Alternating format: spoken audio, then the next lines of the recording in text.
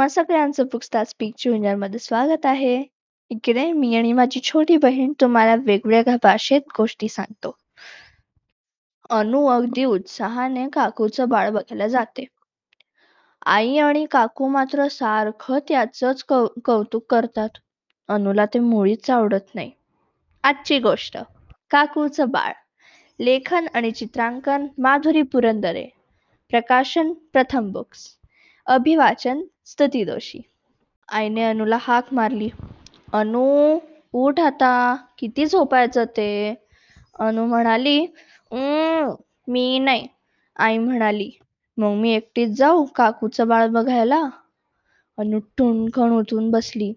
बाळ छुटुकलं, बाहुलीसारखं? मी येणार. अनु पटापट तयार झाली. अजिबात कटकट न करता तिने दूध पिऊन टाकलं. न रडता आईकडून वेण्या देखील घालून घेतल्या. काकूच्या घरात शिरता शिरताच अनु ओरडली, काकू, कुठे बाळ? काकू तोंडावर बोट ठेवत म्हणाली, श्श, हळू बोल, बाळ झोपलंय.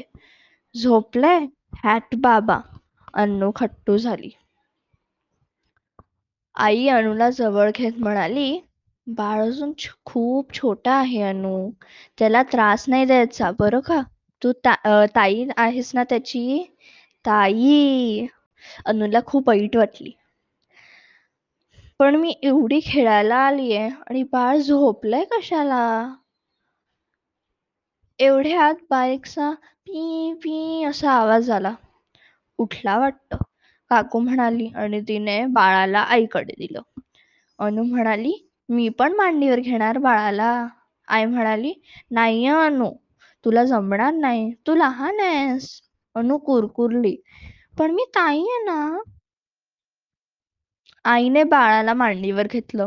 अनुला वाटलं, बाळालाच का म्हणून, मला पण आईच्या मांडीवर बसायचंय. पण आई म्हणाली, अनु, लांब हो बरं, बाळाला त्रास नाही द्यायचा, छोटं आहे ना ते.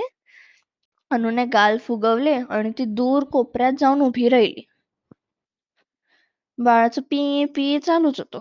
अगं बाई, शी केली वाटतं, काकू म्हणाली. मग तिने बाळाला स्वच्छ केलं, त्याची चड्डी बदलली. बाळ खटकन हसलं. आता मात्र अनुला रागच आला. या बाळाला काहीच कळत नाही, चड्डीत शी करतं. आई आणि काकू तर अगदीच वेड्या आहेत, बाळाला रागवत पण नाहीत. मी चड्डीत नुसती शू केली तर एवढे मोठे डोळे करते. या बाळाला मात्र मांडीवर घेऊन बसते आणि अलिलू शोनिलू करत त्याचे लाडच करते. घरी जाऊन मी बाबालाच सगळं सांगणार आहे बघ. अनु म्हणाली, आई मला घरी जायचंय, चल ना. काकू म्हणाली, का ग, बाळ आवडलं नाही का तुला? अनु म्हणाली, वेड आहे बाळ, चड्डीत शी करतं, बोलत नाही, खेळत नाही. मला नाही आवडलं तुझं बाळ. असलं बाळ कशाला आणलंस तू? घरी परत जाताना अनुने विचारलं, आई मी बाळ कधी होणार? आई म्हणाली, तू पुन्हा बाळ नाही होणार अनु, तू आता मोठी होणार. अनु म्हणाली, मला नाही व्हायचं मोठी, मला बाळ व्हायचंय आणि तुझ्या मांडीवर झोपायचंय आणि चमच्यातून दूध प्यायचंय आणि बाबाच्या कडेवर बसून भूर जायचंय. घरी येईपर्यंत अनुची भुणभुण चालू होती. दुसऱ्या दिवशी आई अनुला म्हणाली, अनु, तुझे छोटे कपडे, खेळ आणि पाळणा आपण जुई काकूच्या बाळाला देऊन टाकूया का? अनु ओरडली, ए नाही माझा आहे तो चेंडू आणि पाळणा पण. आई म्हणाली, बरं, मग हे कपडे देऊ ना, छोटे आहेत. अनु पुन्हा ओरडली, असू देत, मला घालायचेत आत्ता. मग आईने अनुला छोटं झबलं घातलं आणि डोक्यावर टोपरे घातलं. अनु रांगत रांगत घरभर फिरली. चेंडू डोक्यावर घेऊन तिने दही घ्या दही केलं. खुळखुळ्याशी खेळली. मग अनु पाळण्यात चढून बसली.